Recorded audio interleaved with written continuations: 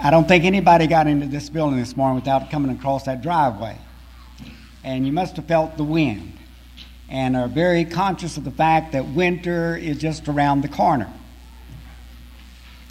Well, this morning I'd like for us to think about our need to have our cars winter tune-up, if you've not already done it. This is the best time to do it instead of waiting till winter's right up on you. Car dealers, service departments, mechanics will all tell you that it's good to have your car winterized. Need to check all the parts. Maybe some of them need adjusting or replacing, because cold weather is hard on cars to get them started. But we're going to just use that as a takeoff to talk about having a winter spiritual checkup. Of course, these checkups that are spiritual ought to be done year in and year out, whether it's spring, winter, summer, or autumn. But since winter's almost upon us, and that's a good time to winterize your car, we're going to talk about making these adjustments that may be necessary, maybe not, in our spiritual lives. For example, when we came back from France, we bought a Falcon Ford station wagon, one of those little station wagons, but we got a lot of good service out of it. Drove it for over 100,000 miles, and we didn't sell it until we started to come back to England, which was over 5.5 years later.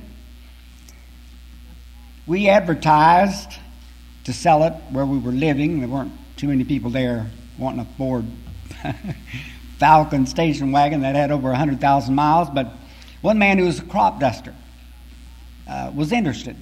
So just a day or two before we had to get rid of the car, because we used it right up to the last minute, I went to his house. I said, "What would you give me for this car?" He said, "I'll give you," and I think it was $400, which doesn't sound like very much.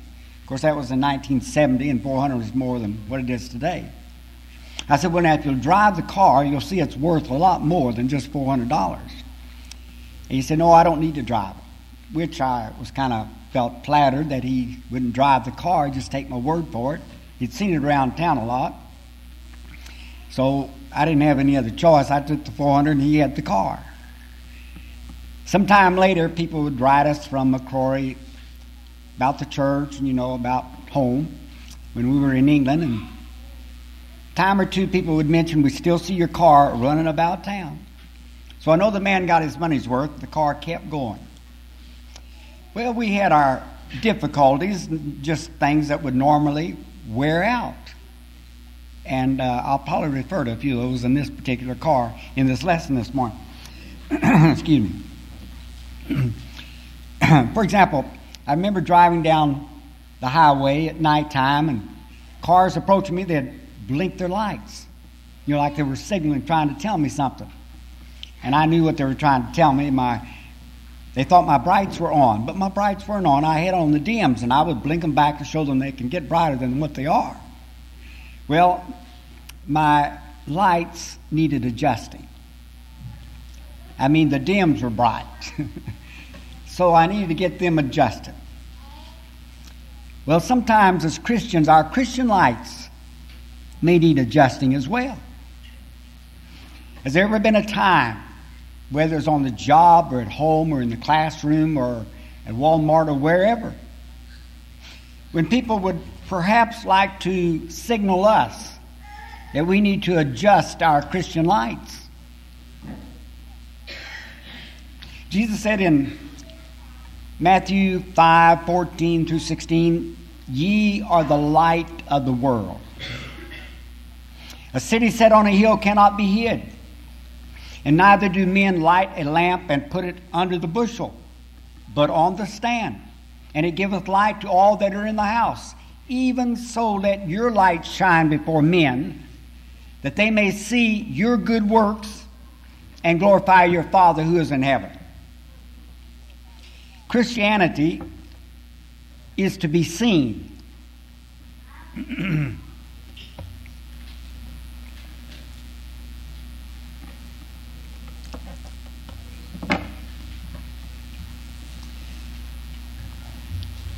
It's William Barclay who said that there can be no such thing as secret discipleship.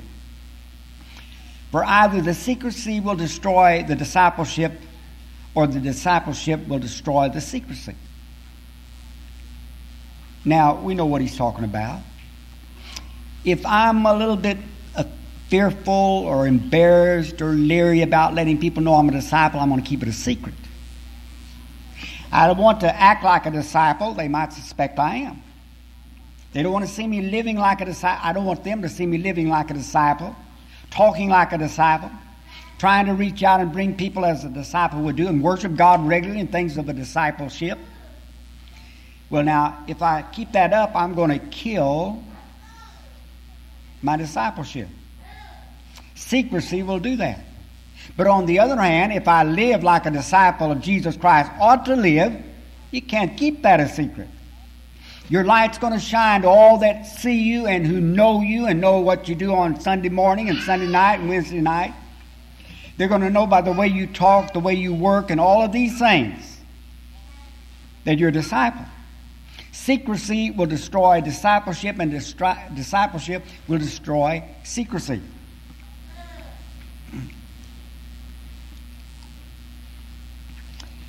And so,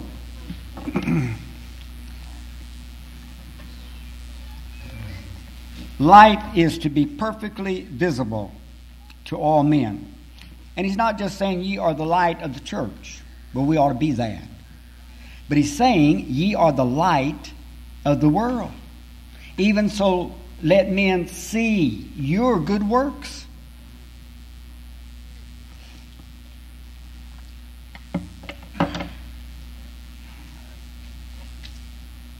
In Colossians 1 and 13, Paul said that ye have been delivered out of the powers of darkness and translated into the kingdom of his dear Son.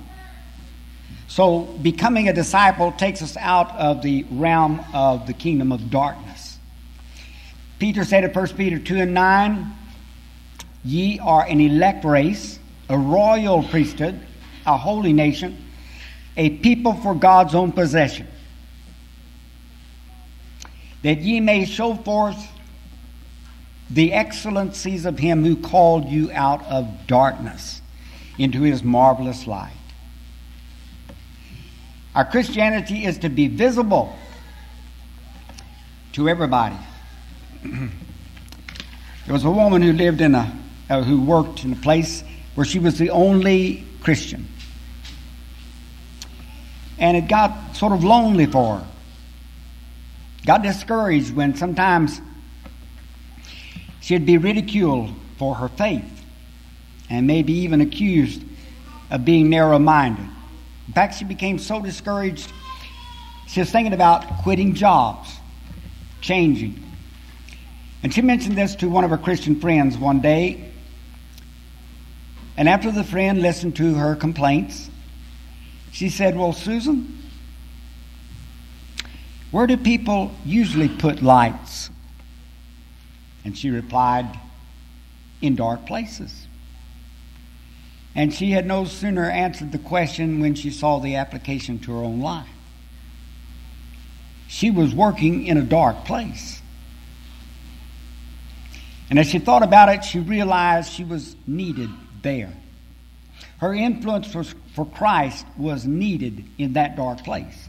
And so she just resolved to stay on and to use her influence for the Lord. And in the passing of time, she had the opportunity to talk to about 13 of her fellow workers about Jesus Christ. Christianity is to be seen of men, not to get glory for ourselves, but that they might glorify the Father, having seen our works, the Father who is in heaven. Our light should be visible in the ordinary activities of life. Our Christianity should be seen in the way we treat our fellow workers, in the way we order a meal at the restaurant or the cafe, in the way we treat our employees or serve our employer, the way we play a game, the way we drive and park our car, and in our daily language. So this spiritual tune-up will involve checking our lights and to see if they need adjusting, our Christian lights. Also, this checkup ought to involve timing. Spiritually speaking, we're thinking about adjusting our timing so that we can be at every service, every Bible study, and to be there on time. Now, I'm talking to all of us, including my own family. I'm talking about being on time. It's a matter of really timing. Let me give you a little history of most families. Here's a young couple, they get married and they get up and they go to Bible class, which is great. You know, I commend young folks and all folks, but young married couples getting up and going to Bible class. But their plan is to get there just about on time.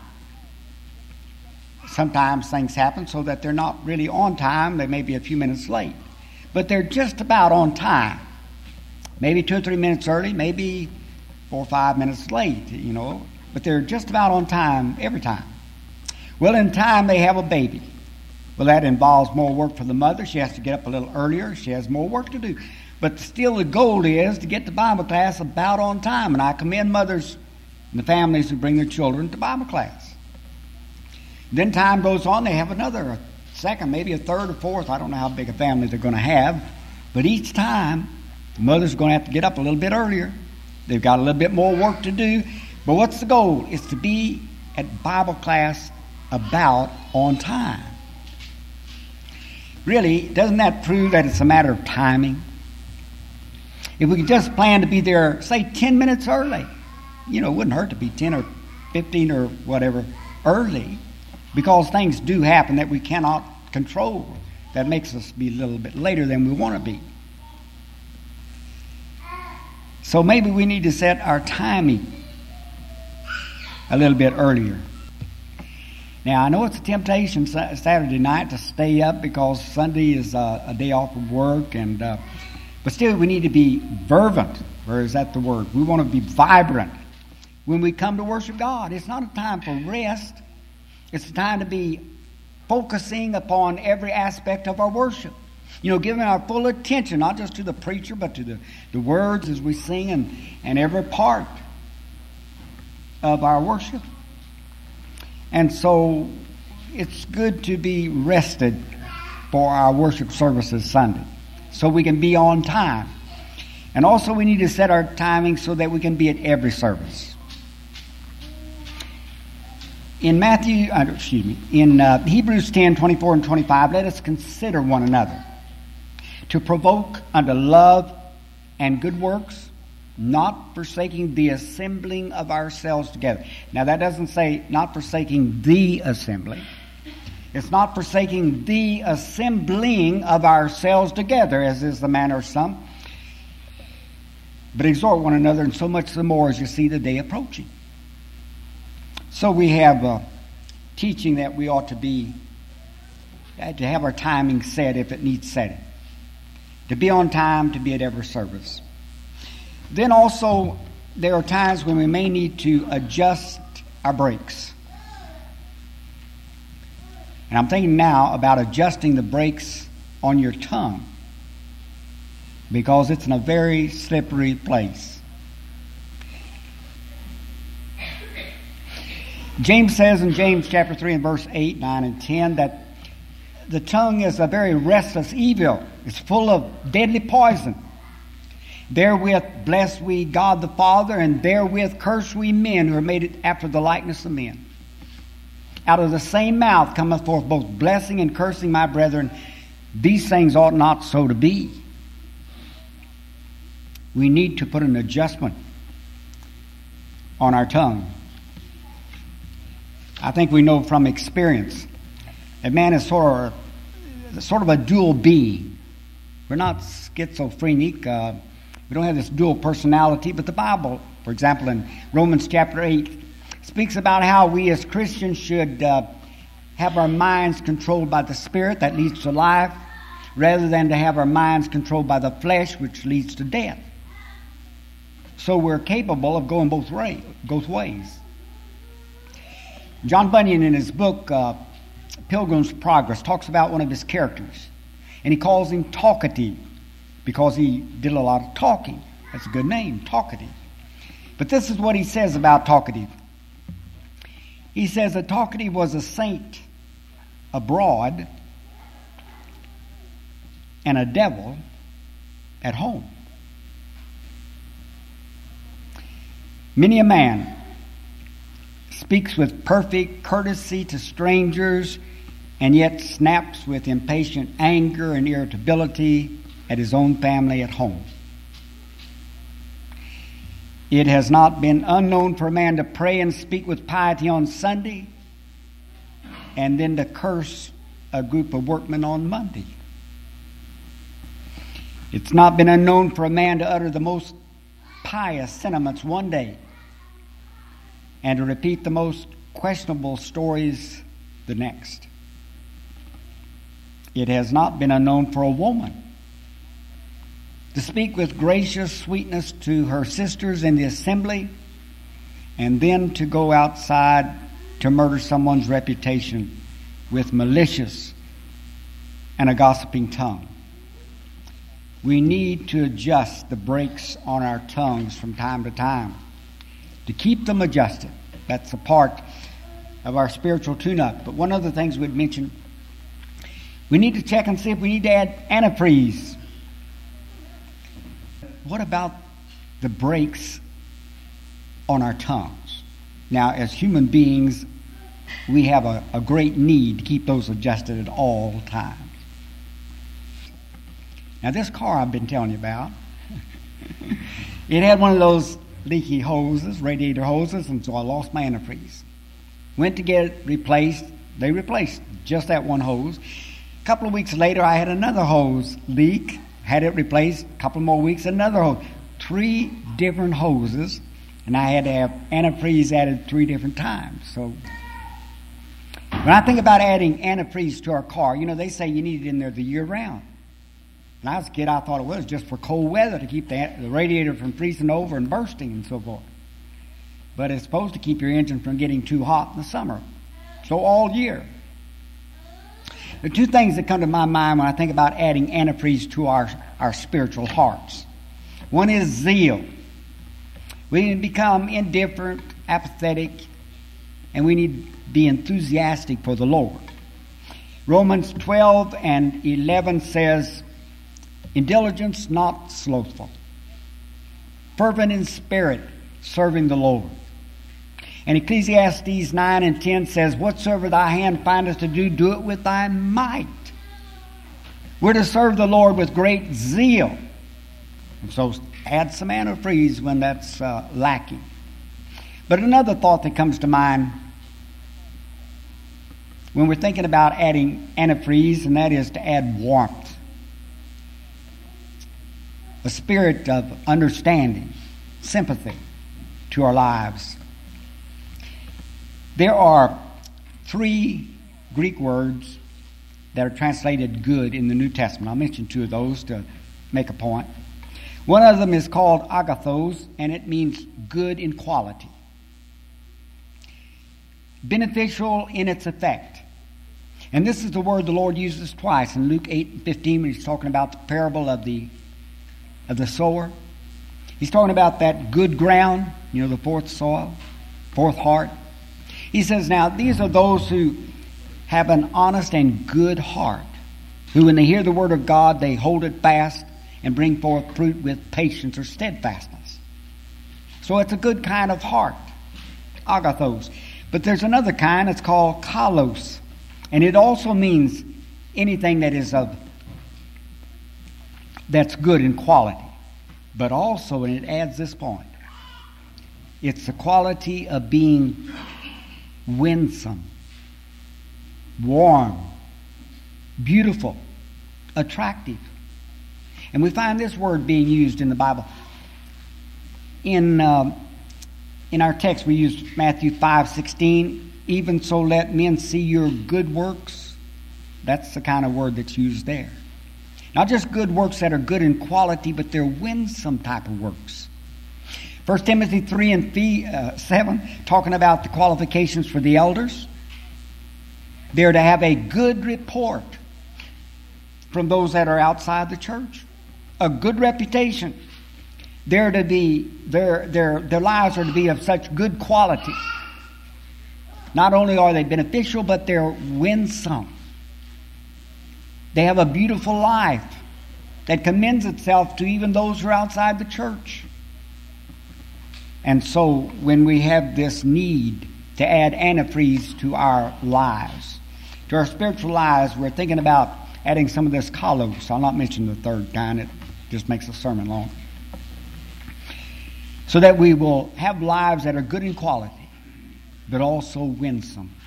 You know, there's some goodness that attracts, and there is some goodness that repels. And the kind that repels may be good and have a good quality about it, but it's sort of cold and hard. And we need some of that antifreeze in there that's bubbling over, that makes us understanding with other folks, sympathetic to their needs and their concerns and their lives. That's the kind that wins people. We want a goodness that is winsome, and we need to add that to our lives. Well, I commend you to the Bible, the great mechanic. I don't think Jesus is called that in the Bible, but he's a great physician, and he'll heal whatever is lacking in our lives. We have a song of invitation we want to sing to encourage those who are outside of Christ, who have the burden of sin they're carrying about every day. Jesus has promised to relieve us of that burden. He says, "Come unto me, all ye that labor and are heavy laden, and I will give you rest." And he explains that to be a rest unto your soul. He made the perfect sacrifice, acceptable by God, so that all who have sins may come to him for the forgiveness of those sins.